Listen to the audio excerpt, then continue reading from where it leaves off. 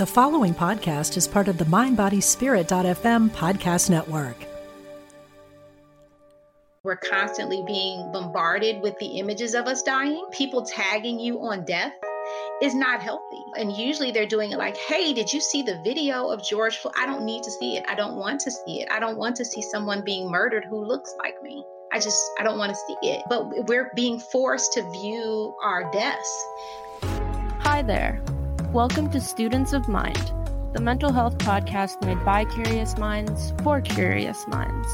On this podcast, we, the hosts, are just like you, eager to learn more about the mind. Here we learn with you and provide you with clear, concise information backed up by real experts about all things mental health.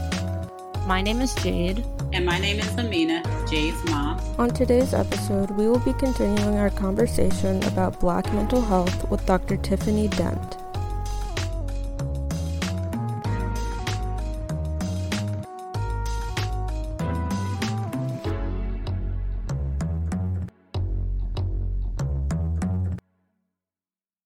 So we've been, it's systemic racism, and we've been living in it for 400 years. Mm-hmm. But now we're in a period where, 3 of our people have been murdered within a couple months of each other. And it sparked this movement, and people are protesting and sharing everything on social media. And, it feels different than anything else that I've experienced and that I've been hearing other people have experienced. So how is this particular instance and this particular movement, how is that affecting Black people's mental health? I do think it's different. I think technology has a huge impact on what we're seeing at the moment. I think some of it is good for us because the things that we've been saying are now in people's faces, and you can't just try to dismiss them as saying I'm paranoid or reading something into something that is not, because many of us are hearing right now stuff like, I didn't know. Really? You didn't, just because you didn't see it on video? Like, I've been telling you this is happening. But, we have cell phones and we're now videotaping everything. And so we're able to show, I was going into my apartment complex, you were questioning me and saying that you fear me. And yet when I'm going into the elevator, you jump into an elevator with me. Are you really scared of me? Are you? Because we're not usually going to jump into an elevator that's going to close with someone we're scared of. We're now able to show stuff like, I'm just sitting in Starbucks drinking my drink and you called the police on me. Or, you unleashed your dog in the park and I'm telling you, you have to put a leash on it, and you weaponize it and call the police and say that I am threatening you when everyone sees this isn't happening. So not just the deaths of Tony McDade, who we don't seem to mention as much in these conversations, who was a Black trans man who died around the same time, or Breonna Taylor, or Ahmaud Arbery, or George Floyd, that in these conversations, they're amplified because we are passing them along in social media. So I think on some level, that is really causing the difference, because we're also calling out those same people in our lives who are posting stuff on social media that's very racist.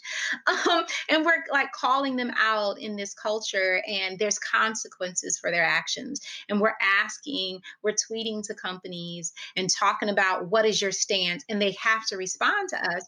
Where before you wrote a letter, they never wrote you back. Now it's like at Starbucks, at Chase Bank, and they can't, and then everybody else is like, yeah, at Chase Bank. And so they're being forced to respond in this moment to where they stand, which does allow for change to happen more quickly. I think on some level, there is that fire and that optimism because people and entities are coming out and responding, and that people who are just weaponizing the police against us for living while Black are losing their jobs. So we're seeing that movement, and there's that optimism in that space. I also think, though, someone called it trauma porn, this whole idea of we're constantly being bombarded with the images of us dying, people tagging you on death is not healthy. And usually they're doing it like, hey, did you see the video of George Floyd? I don't need to see it. I don't want to see it. I don't want to see someone being murdered who looks like me. I don't want to see it. But we're being forced to view our deaths. And that is traumatizing. That causes anger and still some helplessness and still some anxiety because it's still happening. So I think there's these two pieces that emotionally we're trying to manage. And then we have this third piece of suddenly the people in our lives who are not Black folks want to take up all of our emotional energy and our space and be all up in it. And no, I need you to answer these 15 questions and write a dissertation on racism for me so I can begin to understand, and feeling this pressure of, if I don't respond, are you then going to say, well, I tried? But then if I do respond, I'm tired and I don't want to. And now you're forcing me to do something in a moment when I'm already dealing with these other feelings. So we're juggling a whole lot and trying to figure out, how do we manage all of these pieces along with what does resistance look like, and that it's multifaceted. So we're trying to balance all of this, and it's a lot. And in that, if we don't figure out how to manage all of those, we're going to still be depressed and anxious and stressed out, even though we're seeing this movement happening. Yeah. So with all of that, what are some basic things we can do to take care of ourselves emotionally right now? I think one of the things is to allow yourself to take a break. You don't have to go to every protest. I learned that. You don't have to go to every protest, because resistance can also take the form of other things. It can be mentoring a Black child. It can be loving on your own Black child because the world is going to not love them like they should be. It could be going to a school board meeting and now they're all on Zoom. It could be, writing a letter to a city council person. It's finding the ways that you can remain connected to the movement that is not taking up all of your energy.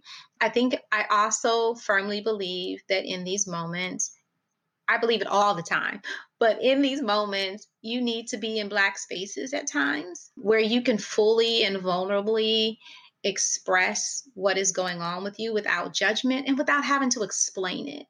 I know one of my psych friends, she just did a Zoom healing space for some Black students at a university, because I helped her put that together. And it was for Black students only. You have to wait in the waiting room till we see your face. You ain't coming in here, because they needed that space. And I think it's not just Black college students or that 19 to 20-year-old group. I think it's all of us. I think that we also need to disconnect sometimes from social media, which is really hard, and then set boundaries in your social media. Don't send me another video of somebody dying in my DMs or post it on my page. I'm not doing this with you today. We also have to tell those people in our lives who are now suddenly try to claim allyship, go to Google, look some stuff up. You can start with reading White Fragility. Don't stop there, because it's a white chick and she's going to tell you what your barriers, but then you need to listen to Black folks. And so then you need to pick up some other stuff. I've been posting this 21-day race and privilege workshop that's out of Snohomish, Washington. And so when people ask me stuff, start here, because I can't. And we have to be willing to do that. And so I think that those are some of those basic things. And I also, of course, say seek therapy, because for some of us, it's not just this moment. This is bringing up a whole bunch of other stuff. And seeking out mental health professionals in this moment, many mental health professionals are doing telehealth. So even if you can't find one in your city, many are. At this point, we've now got all the technology, and they're starting to do, I've connected people who are not in the city with therapists outside, and they're doing some telehealth sessions. Look for on social media. We are having at times different organizations. I know the one out of Columbus. I'm on Ohio. I'm on that with them Saturday. They're actually doing a healing space online where we're going to be addressing just kind of where we are as Black folks. So access those resources, give yourself a break, cut it off, set your boundaries with everybody, send folks to Google, resist in various ways, in what way you can at that moment. So this is kind of stepping back a little bit. I feel like, especially in America, the idea of being very individual and doing stuff for yourself, and then even more in the Black community, like we need to be strong and do this on our own. Mm-hmm. And I feel like that keeps Black people from working together or like confiding in each other, which I think is really important, especially in a time like this. Have you seen Black people coming together and supporting each other recently since everything has been going on? Or has it still been a little bit separate and individualized? I have seen a lot of this, we need to be in community. I think protests bring out some of that as well, because you're seeing everybody showing up in community for a common goal. Well, most of the people are there for a common goal. We know sometimes there are people who showing up and they on their own program, but I see it more there. I know even when I did with the Black therapist, we did a check-in with each other of where we are, and that was a part of it. I'm seeing, again, more online healing circle spaces being offered up. I'm seeing organizations talking about, for one, COVID is kind of jacking us up because this is a time where we really want to be physically in community and we're not able to do that. But I am seeing a lot of things on social media where people are developing these spaces and saying, Black folks, check in. Like, we need to be with us in a place that's not exhausting and is healing. And I am seeing more of that in this moment. I think it's partially this moment, and I think it's partially this younger generation that is acknowledging this need to be in collective community in times like this. So, and not this, I'm in this silo and it's only one of us, that they recognize the importance of community. So I'm excited to see it. I'm excited to be a part of it. And I hope that it's something that we as a community continue to recognize as important, and not just in our silos of organizations, but we just need to have these spaces where you don't have to belong to the same group that I belong to, but that we need to come and be together. Yeah, I think for me specifically, that having a space like that would be really helpful. Just having a space with other, young Black people would be really nice, especially since I'm someone that grew up going to a white school, living in a white neighborhood. This time period has been a little weird, just because I, spent a lot of time around white people. And then when I transitioned to being older and spending more time around Black people, I was a little uncomfortable because, when you're a Black person who was raised like in a white environment, some Black people don't see you as Black. And I got a lot of that in high school. So right now I'm struggling with like, oh my God, all these people told me that I'm not Black and all of this, but I'm feeling the repercussions of everything that's going on right now. So it's definitely been hard for me to feel like it's okay for me to be struggling right now. And I think, what you're talking about just having more Black spaces would be really helpful for me. And I think the thing is that we have been programmed to not demand that. And so it's, when I actually go and present around the country, I always start with, I'm Black, I'm unapologetically Black. I have a sign up that says, caution Black girl, you about to get all this Blackness. Because on some level, we have been programmed that we can't ask for that space, and that other communities feel like they are entitled to our space. Even when we advertise, this is a Black healing space, and we put up the signs and say, this is for Black students. The best way to support these Black students is to not enter this space and to allow them this space.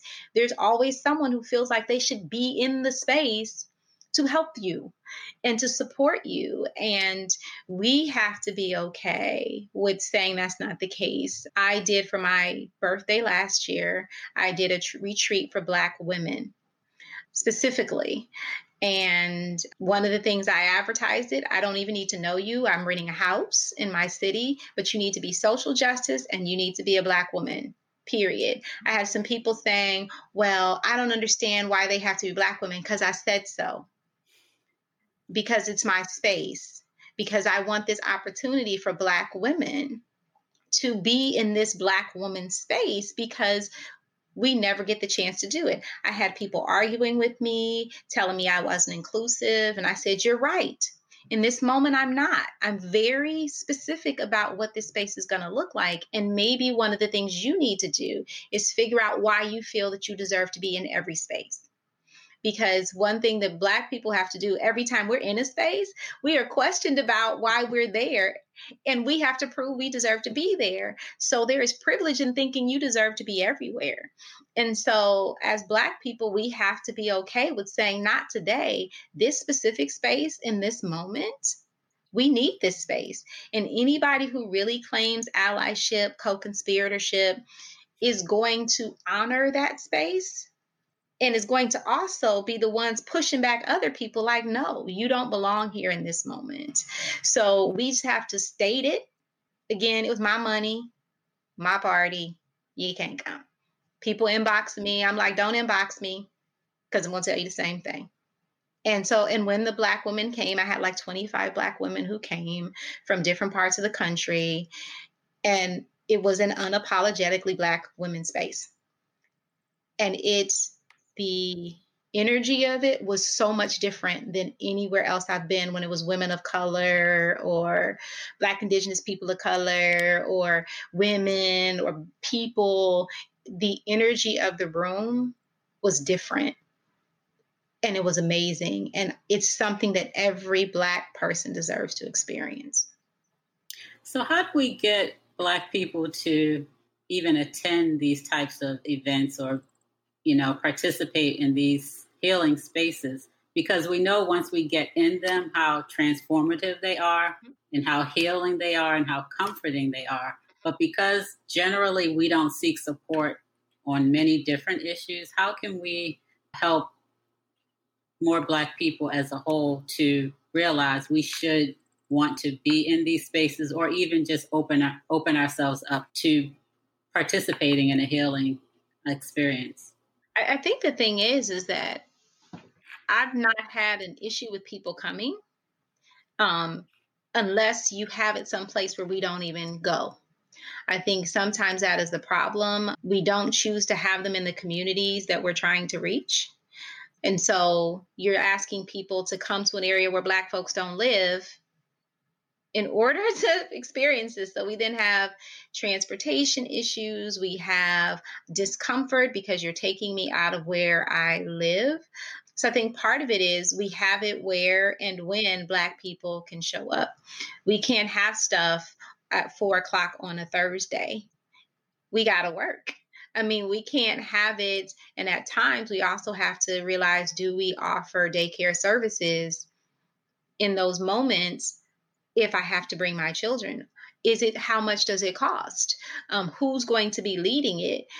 And then we just need to really be clear on offering that space and letting people know and reaching out to people. The ones that I have attended have gone very well. I'm always surprised at how many people actually come, because it's usually more. And we make it very clear, this is not the place to bring your white friend. This is not you have a biracial child. And so therefore, as a white person, you're entitled to the space. Like, we're very clear that this is what it's going to be about. And I think that our community is really looking for those spaces. It's just we need to offer them. And we need to be clear that that's what we're offering. And again, not on a Thursday at 4:00.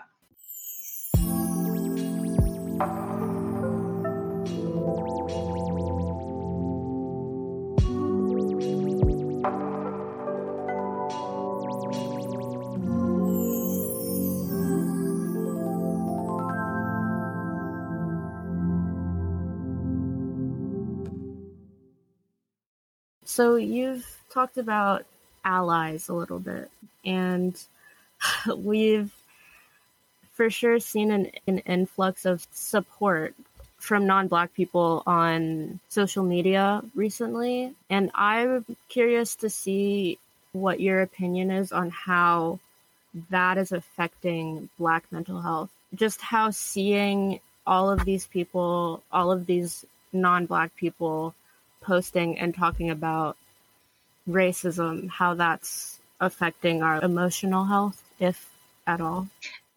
I think it depends on what they're doing and saying. There are those who say, I want to be an ally, but you need to come at me in this particular way so I can remain comfortable.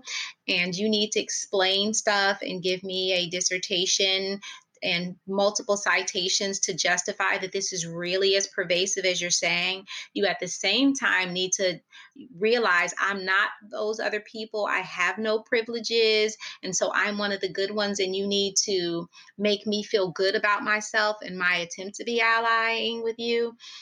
Those people are exhausting. And they get on my last nerves.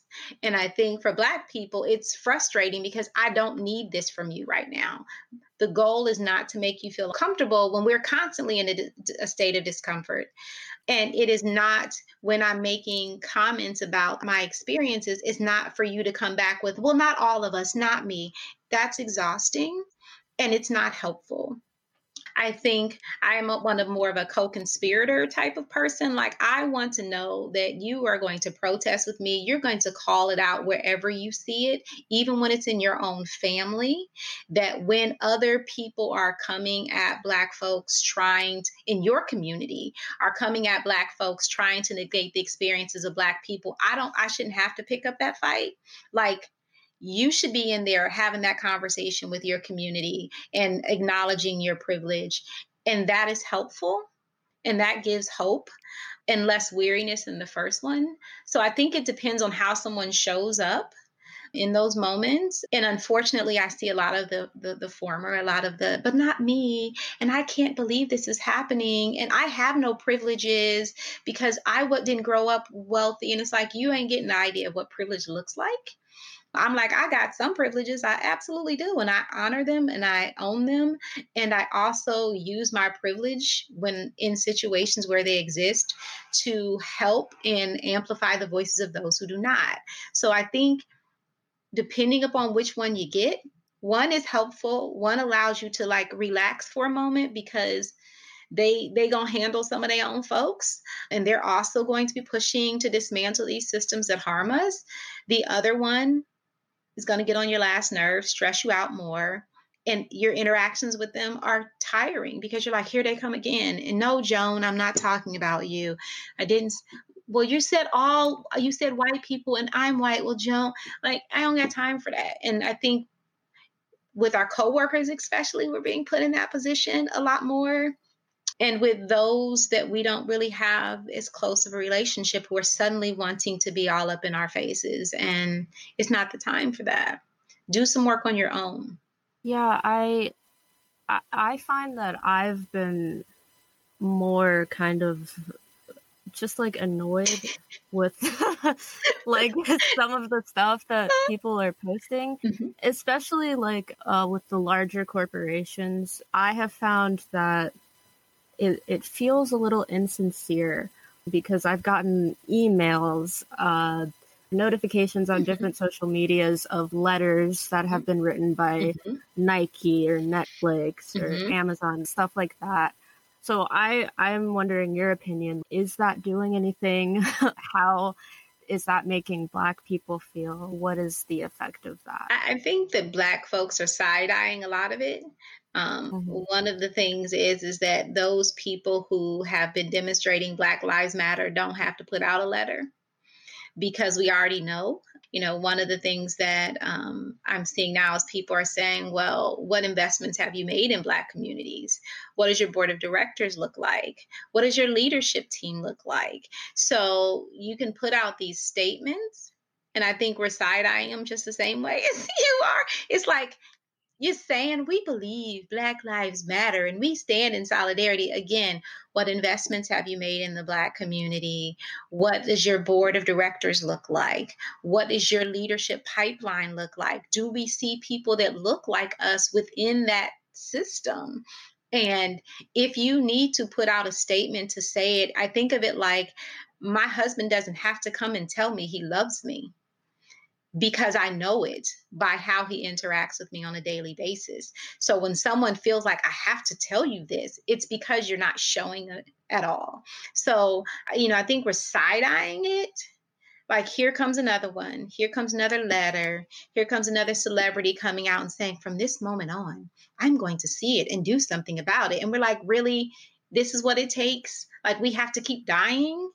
What happens 6 months from now if hopefully there's not another tape of us dying? Are you still going to be caring? Are you putting in policies?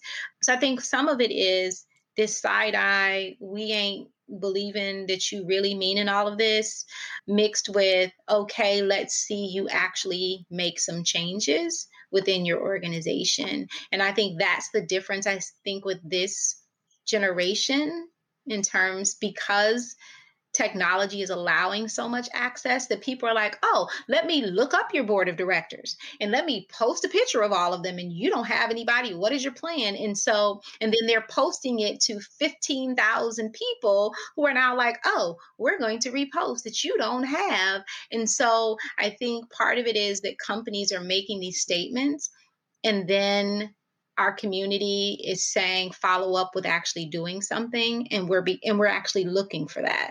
So I think that piece of it is that weariness, that side eye mixed with, okay, now you said it. Now you're energizing us to say, how do we hold you accountable for this?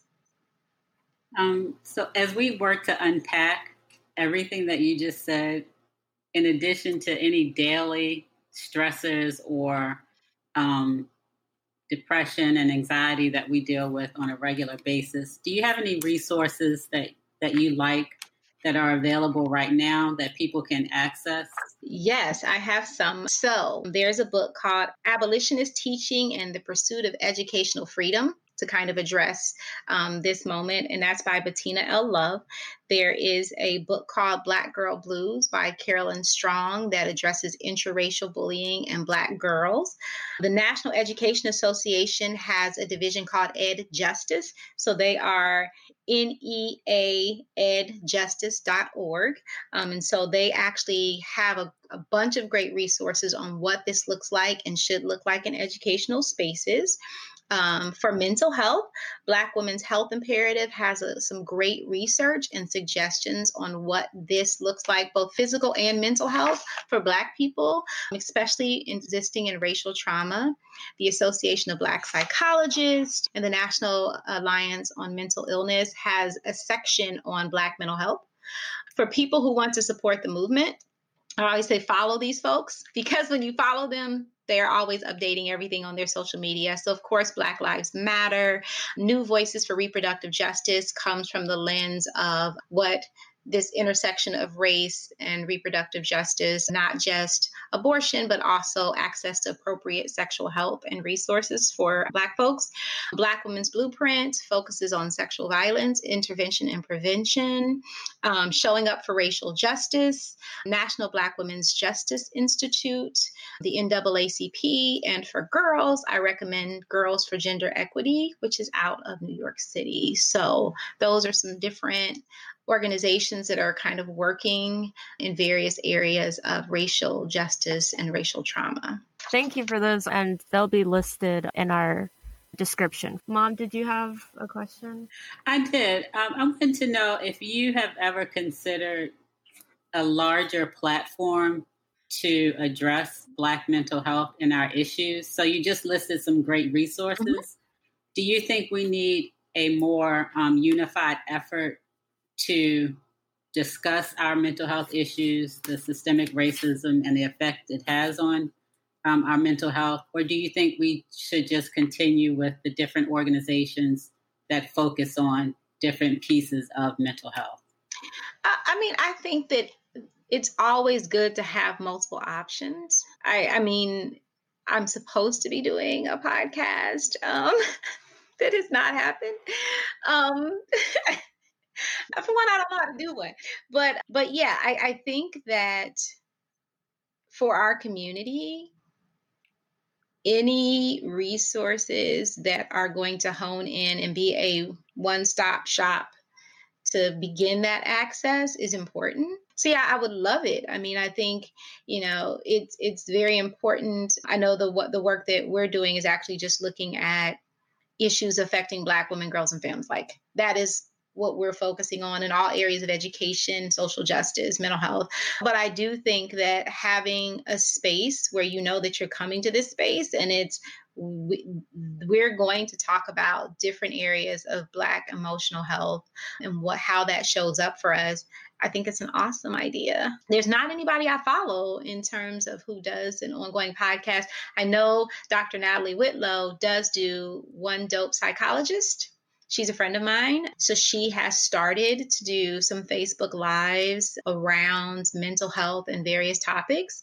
Her husband actually is her co-host. So I really love how they're doing that because it's a different topic every week. So I know she is doing that on Facebook Live. I'm hoping that she moves and does it as a podcast. She started it during these COVID-19 days of being home. But yeah, I mean, she did stuff around COVID-19. She's been doing stuff about racial trauma. She's done some great stuff on even raising children in this current climate. So she's always asking for additional topics. So I'm loving the work that she's doing, and I'm hoping to see more of that from her, as well as doing some stuff myself. Probably, I'm waiting for one of my co-hosts. We're finishing her dissertation defense. So we said we weren't going to start it until her dissertation defense was over. So hopefully we'll be starting something in July or August. So it's great.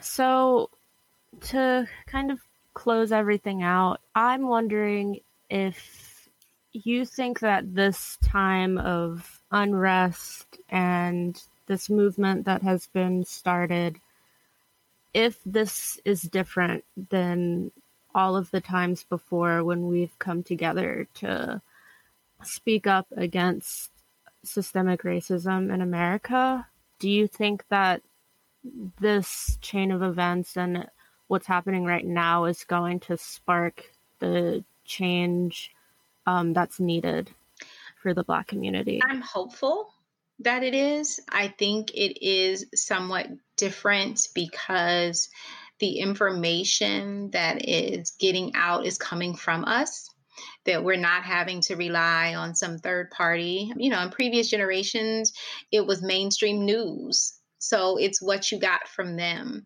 It was, you heard what was going on in your community, but not necessarily anywhere else. You were also forced to only hear about the narrow pieces that they wanted you to, what led, and then all the other things around it. You either didn't hear about it or it was framed in a way that you didn't get to decide how you were going to perceive and interpret it.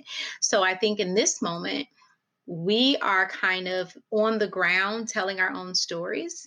So we are doing the videotaping. We are doing the Facebook Lives and the Instagram Lives. We're doing the podcast. We're talking about, hey, this hasn't been in the news today, but let me tell you what's happening here in Georgia when I'm standing in line and they're closing my polling stations. And I'm telling you it in the moment. And I'm tweeting to the governor in the moment that you have closed my polling station, and everyone's retweeting it and calling the governor and addressing these issues. So I think the difference in this moment is that we have more control over how we are amplifying our voices and the information that's getting out there.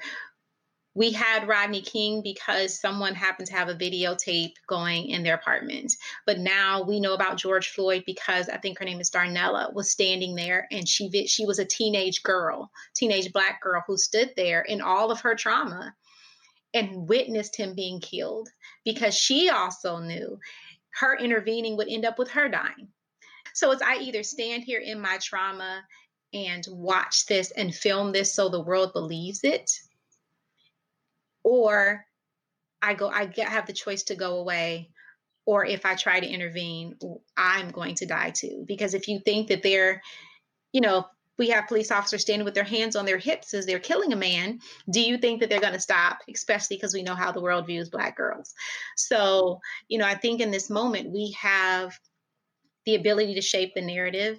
We have the ability to organize across the country and not in the slow forms that we had to do before, because now we're texting people immediately. We are getting on, video immediately and broadcasting it all over the place and telling people join us. And that also in these movements, if we're really listening to the organizers, they've been doing work on a daily basis before protests were happening. And if we continue to listen to them and do this multifaceted approach that includes voting and mentoring and holding people accountable and really identifying what defund the police really means, if we actually follow through with those things, we have the ability to hold ourselves accountable a little bit more than we did before, because we're able to say, are you voting today? Who's at a city council meeting? Did you even know that your city council was meeting today? And so we're kind of able to amplify our stories and also our course of action. So I'm hopeful, more hopeful than I've been. I have so much faith in your generation, which makes me feel old when I say your generation, but I have so much faith because I also see this passion and this willingness to be more unapologetic and not buy into respectability politics of how you must show up. And that is just so hopeful for me. That helps my mental health. And then we just need to figure out, how do we best support your generation, because this is your movement. We are just there to listen and figure out, how do we make sure that you're emotionally and physically safe as you lead us in this work to hopefully continue to dismantle these systems that have harmed us for all of these centuries. So I'm excited. Yeah, thank you so much. I'm really excited to share this discussion because I think it'll be really helpful. So thank you so much. You are welcome. You are welcome. Thank you. Thank you. I appreciate both of you.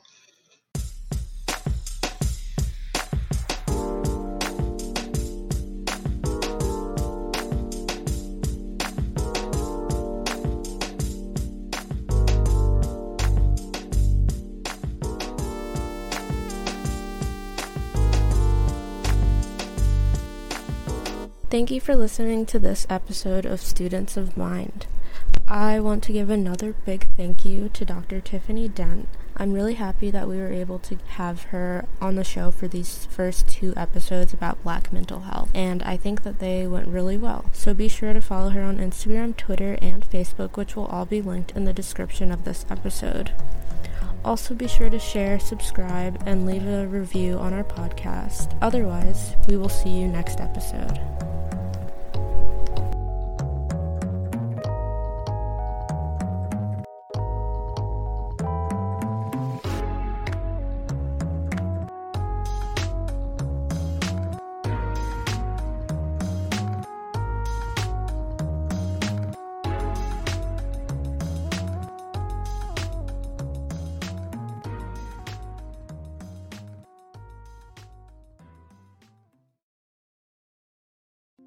Hi, I'm Liz Winter, and I have been a medium and a spiritual development teacher for over 30 years. On my podcast, All Aboard the Mediumship, I want to share the message with you that there is a wealth of love and comfort available to you from the spirit world. On my podcast, you can experience this comfort and peace for yourself through gentle guided meditations and helpful messages. Make sure you subscribe and follow so you never miss an episode. Part of the mindbodyspirit.fm podcast network.